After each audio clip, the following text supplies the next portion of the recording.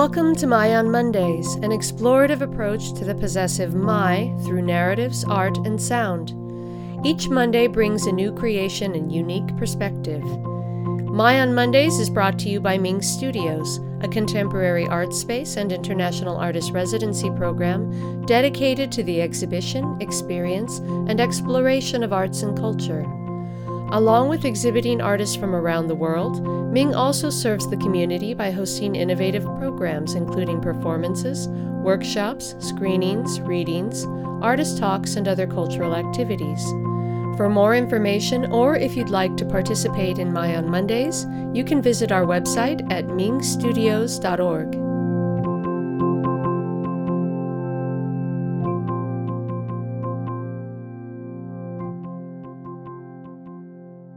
Hello and welcome to episode 72 of My on Mondays.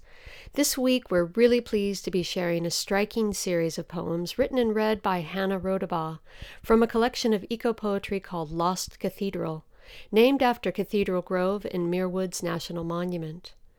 The project focuses on the history of ecological disasters and our role in shaping our ecological present. It discusses extinction, habitat loss, exploration, colonization, and exploitation in the face of the Anthropocene era.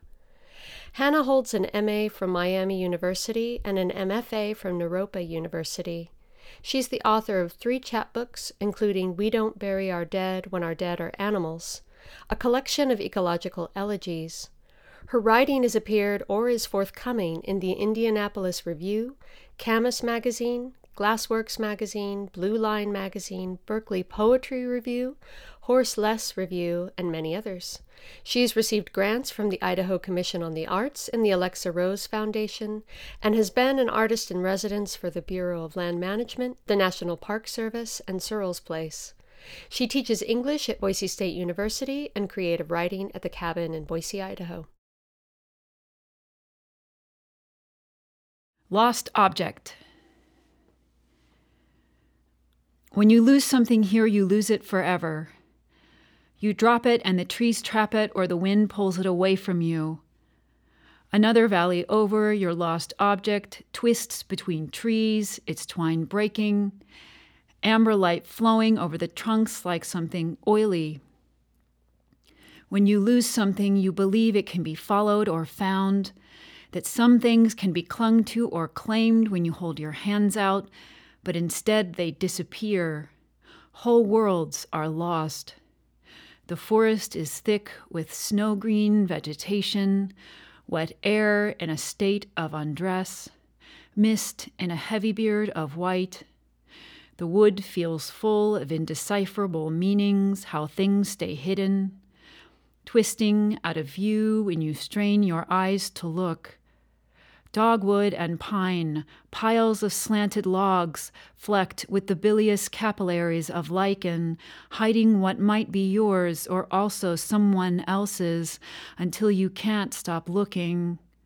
Bell-shaped manzanita blossoms under heavy crowns of murky green arrive slowly in front of you. The forest is all sharp angles, geometric sunlight. The bristling trunks close in a kind of vertigo.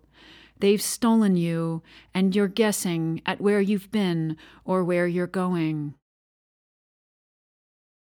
Historical Graffiti, a poem in 4 parts. 1. Carbide lanterns and pine-pitch torches stained the walls a smoky gray. Smeared arrows of ash show the way through the chamber's twisted interior. The world moves slowly here. Above you, heavy stalactites carved by eons of seeping rainwater, jagged teeth thick as a forearm. By lantern, women crawled on hands and knees in heavy skirts, men in canvas pants and logging boots, to stand here in these gleaming caves of flowstone, stalactites hanging like the pipes of a spectral organ. They wrote in loops of lead, scrawling names, dates, sometimes messages that blot the walls along a fixture called Niagara, cataract of creamy stone rushing like a waterfall. Each twist or turn has names hidden in it like a tiny memory.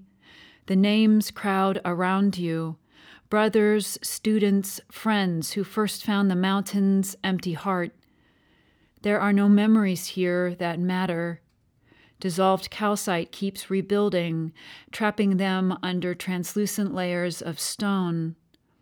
They'll soon be covered, here and not, the past and also erased, part of the deep's nameless history. They'll live forever where no one can read them. The stones have no memory. The earth always replaces. The world keeps you like walking across waves of sand. Even the wind will remove your steps. 2. You brought the day in with you and put it here, there, everywhere, lights threading the ground, illuminating cascades of stone, misshapen features smeared across the walls like ghosts. You brought in ideas of what mattered, of what you should value. You took souvenirs, scraping stalactites hanging from the ceiling like chandeliers, calcite drapery that formed over thousands of years, left lead signatures that will never wash away. Do not destroy, you carved into slabs of flowstone above mouths of missing teeth. Some marring will be permanent, others time will heal. Still you keep on leaving your impressions. You want to remember the world with you in it. Outside a cave mouth, matted with moss, you carve your initials into the naked green bark of a madrone, like your William Clark carving his name in an alder tree on the mouth of the Columbia River. 3. You want to remember the world with you in it, how it's easy to forget that you're here if no one's speaking your name. In a cemetery, you saw how rain erodes each name from stone until nothing remains, how even language dies. You want to remember the world with you in it.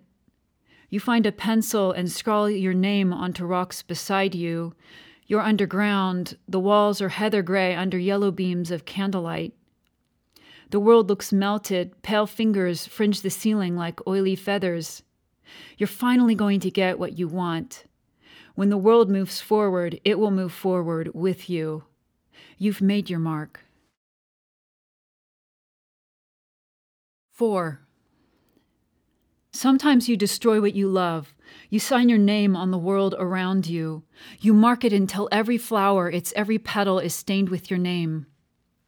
The icy pink orchid is patterned with your voice like grainy lines of Morse. The birds wear your colors. You're the first dawn trembling with red gold light, the first words spoken inside the first voice, the stars' slow movement eclipsed by your skin, the moon's slick pattern of slanted light smearing the earth beneath you. You're everywhere and the world is too small for you. You're everywhere and you're grasping onto the one thing you can crawl inside of. You write it down. You write it down. Everywhere, the earth fills up with naming like the cold scent from underneath the cedar limbs. You know each separate color, each tiny part, now that you've classified it, given it a tiny heart to beat. Still, the earth keeps leaving you behind. It keeps replacing you. You're buried or eroded by time's slow sickle. The pattern of cruelty is to give you a creation that also removes you. How memory always repairs. Your effort to make a deep impression goes unrewarded. The future won't look at you with the same eyes or won't look at you at all. The Green Man. I know a man who fell asleep in the forest, and the forest took him over. In his sleep it absorbed him. When he woke, he was a madrone tree, his bark peeling like the hair of an orange. His clothes had turned to moss, eyebrows tinged a yellow-green. His arms were full of nests, wrens and chickadees swarming him like gnats. He opened his mouth, and his teeth were gray-white stalactites glowing like a cloud with the moon behind it. He tried to speak, and bats flew out. One stuck to his uvula, making him clear and clear his throat. Now he stands somewhere in the forest, his long beard trailing, his body swaying in the sighing wind. He's forgotten everything. If you find him, see if you can call him back. You'll try, but he'll just keep swallowing the light, his body a bright green star. This poem, Last Prayer of the Loggers, is an ekphrastic poem written on a photograph of loggers in a redwood forest from the Erickson collection found in the Humboldt State University Library. Last Prayer of the Loggers. Each day you do not pray for life, you pray for life's removal. You pray for the removal of others. You pray for forests to end, but also for them to be endless, a form of always waving goodbye. You pray to fell monsters, that you might not be consumed, that you might stand over their ancient backs, grime on your face, bones almost incandescent, bright as a blue well birthed by the sea, then heavy on the back of your cart, the smell of oil and cedar in the air, a dizzying fragrance. You pray for someone to keep interceding, that you can keep emptying the world out. You pray to see sunrises unclouded by branches, fresh green earth held up by a heart of blue, the fresh green earth, the dawn, a welcome arm above it. You pray to see horizons obscured and unobscured, a collapsing viewpoint, broken hearts of tree stumps twisting the earth beneath you, the sky chewing out a chasm to hold your deep feeling like a feather trapped in sedge. You pray to hear your voice where the Morse of boreal owls once wandered, for one voice to be subsumed by the working sounds of another, that the forests where you work keep carrying your name. This is a prayer for the sky, for an unobstructed view. The sky rooting you, a kind of looking up, of always looking away. This is a prayer for seeing the moon between the mountains' empty throat, sky gargling out a stranded web of silver. This is a prayer that the earth not become empty by becoming empty, even if only your name still echoes. Old growth in decline. All great trees with names so big and mighty are gone from here. Here we name individuals because individuals are what's left. They are the bright-branched remnants of centuries of logging, where men walked saws almost to the sea, sharp heart of green. Just 'cause your life matters here doesn't mean it matters anywhere. These remnants wear our ancient crowns, and these we give grand names, like Genesis and General, Titan or Lost Monarch, as if they carry the past with them, lost but not forgotten. Walking under them, we call them some earthly cathedral, how each tall top brushes wind into the sky, each body like the buttressed rib of a great whale, how they punctuate the earth like a thunderbolt. It is a branch deeply rooted in us, that the lesser be impressed by what is less, that what we see is what we can only see, that we can stand before an emptied forest with its feet of clay and stone, where once a golden statue stood, a colossus with its bronzy head, and still will sing its praises. This we will, Osmandius. How easy it is to praise something once it is already gone. Lost Sound, Northern Spotted Owl. Sit in an empty field and ask yourself what is missing. What bird, flower, bee, tree is gone now that should be here? Wait to hear the answer from the wind that tells you how to look. It's empty howling. Let it fill you with a wet, hollow feeling until you too are green and growing. Then ask yourself, what lived here once that also felt this wind come alive inside of them? What rare plant felt its frosted buds grow cold from a spring storm of hail against the mountain tinged with green? What soft sounds of night once called out under the high-mooned sky from deep within the rushing of these endless waves of fur? The animal outside us. Classification is not a form of knowing. Naming is not a body knowledge, still a thing we cannot know. The mystery of others, that they are always other, the animal outside us, even though we are an animal. We think we have the only beat on feeling, on an internal monologue, that we are the only I here, the only realized self, and we use it to create an atrophy, a legal fiscal state where we are the only legal entity, the only thing entitled to respect. Until respect is crooked land use, respect is logging trees, walking our saws along the spine of the earth to walk our saws into the sea. Respect is using this world where this world needs us least, the bare earth creased with mines, silver specks of cars. Leave things alone. This poem has an epigraph by Henry David Thoreau. It reads, "A man is rich in proportion to the number of things he can afford to let alone." Leave things alone. The best way to love a wild animal is to leave it alone, to move away from its nest, harsh calls of alarm in the sky above you. The best way to love a wild animal is to care from a far distance, the light swirling around you as you observe a falcon from far away. The world doesn't belong to you. The space around an animal is its own.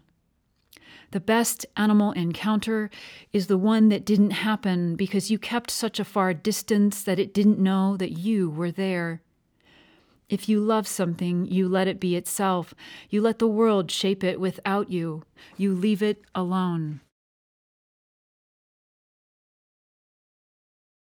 Fragment on a mule deer. Each deer is a koan, a half-hidden untruth truth, a gentle, empty expression of wisdom on their faces, the silence just before a thought or just after. Each deer is an enigma, their blank faces housing a delicate ambiguity of helplessness. This delicacy we use. We use the weak for everything but their wisdom. We find the smallest place that we can fit them and then fit them in. We find them irreparably dull. We've made them into ourselves. Triptych on a passenger pigeon found in 1886 Chicago. A poem in 3 parts. 1. Who can be blamed for the extinction of the passenger pigeon? I would be no different if I lived back then, a product of my generation. Nature, perpetual, inexhaustible, a thing unable to be extinguished. I would believe the same stupid logic, would think shooting 20,000 birds was good sport, would have had no problem when they were left to rot in the dirt. I would have extinguished you too. It's why I grieve now. I can conceive of a past where I fail you, where I keep failing you. 2. Only in death did you lay still, always perpetually restless.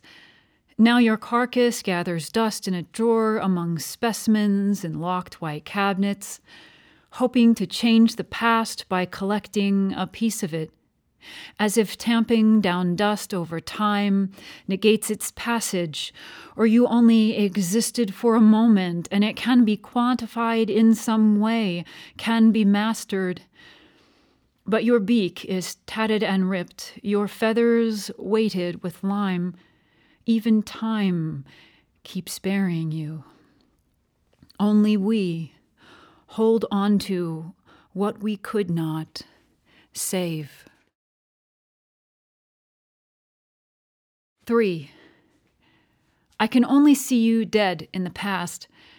I try to imagine you in the Chicago market you were found in, but all I see is your body ovate in the dim lump shape of the dead, your gorget's iridescent sheen glittering strangely, almost a star, crusted with coral and bright magenta, unfaded above jagged feet curled up inward like a bird at the bottom of a cage.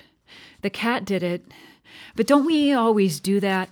Blame others when we left it with the cat. I mourn you as if I would have done something different. That future guilt is enough to save the past, but it's not. I would have shot you too, had you stuffed, felt listlessly indifferent about your absence from the landscape, lived as if you never mattered, because you didn't. The lives of others never matter so much as we think. We don't matter either. A market economy. We glutted the market with their bodies till they were so cheap that only the poor would eat them.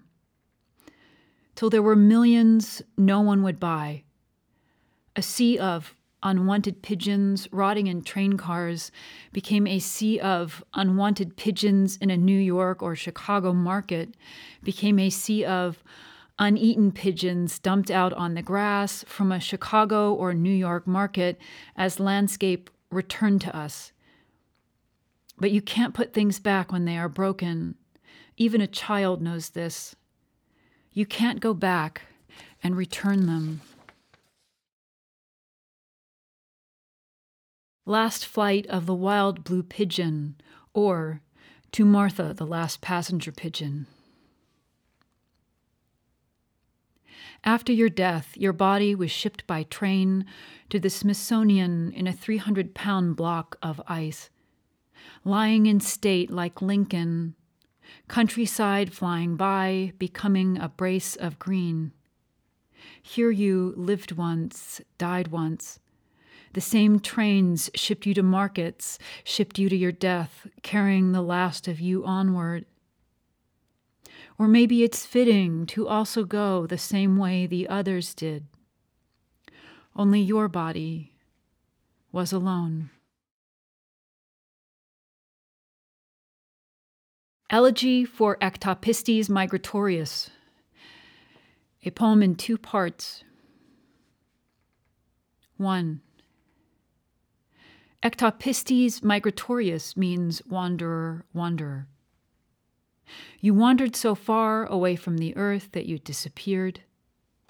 You took passage in the canopy, were swallowed in hectic lightning, the victim of unlucky passage, a passenger, the wanderer, wanderer, that which lives without a home. 2. You were moving in 1869, flying over the Midwestern stratosphere, all top hats and women's millinery with egret feathers. Below you, people sweated and succeeded. Below you, the railroad buzzed with a new invention, splitting the country across like a burst seam, steam spiraling up over the Snake, glittering strangely. A wanderer, wanderer too, made to be like you were. There is only one of you remaining.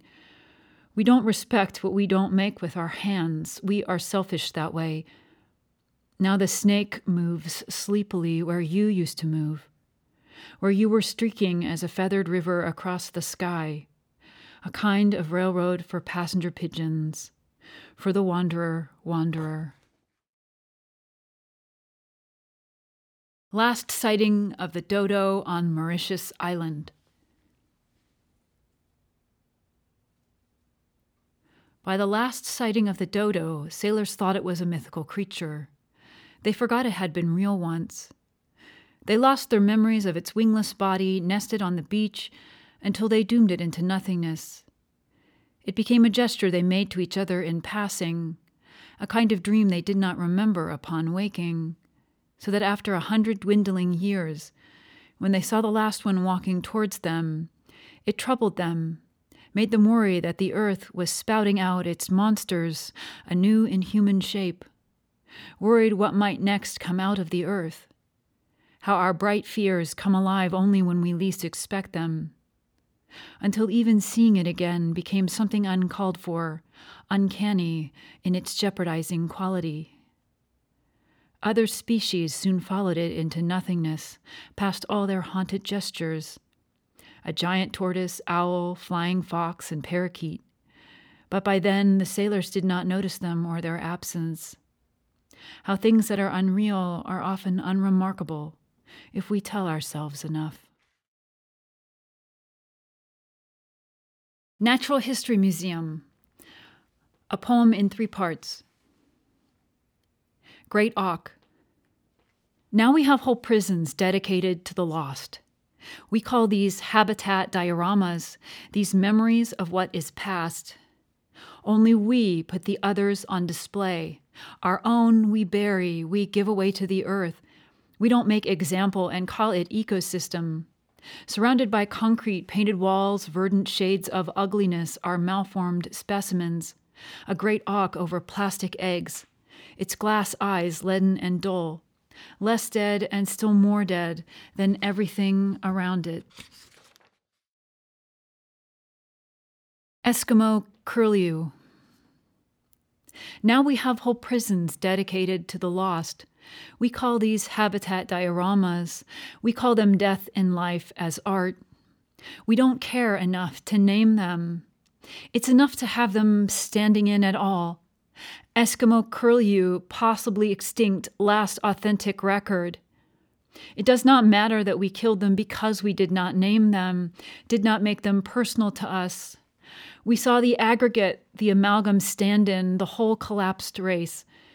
It does not matter that even deer have distinct personalities to the researchers who study them.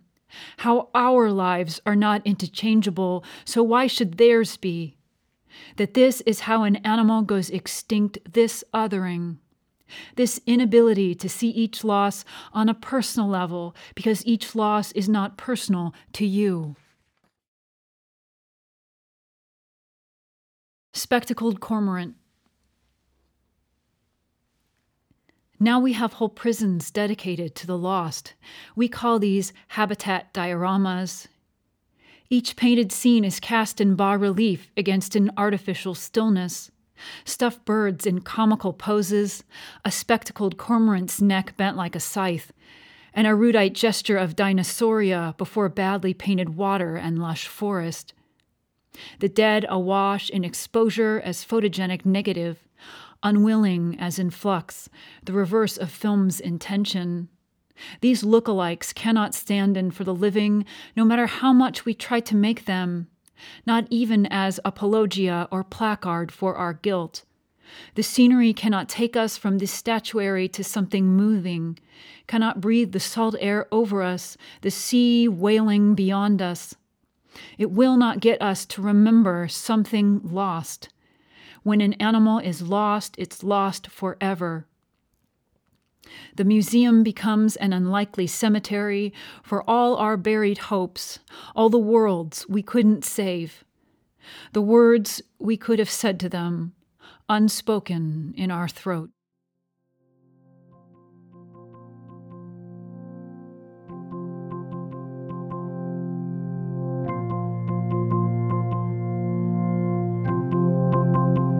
Thank you for joining us today. We'll be back next Monday. Tune in.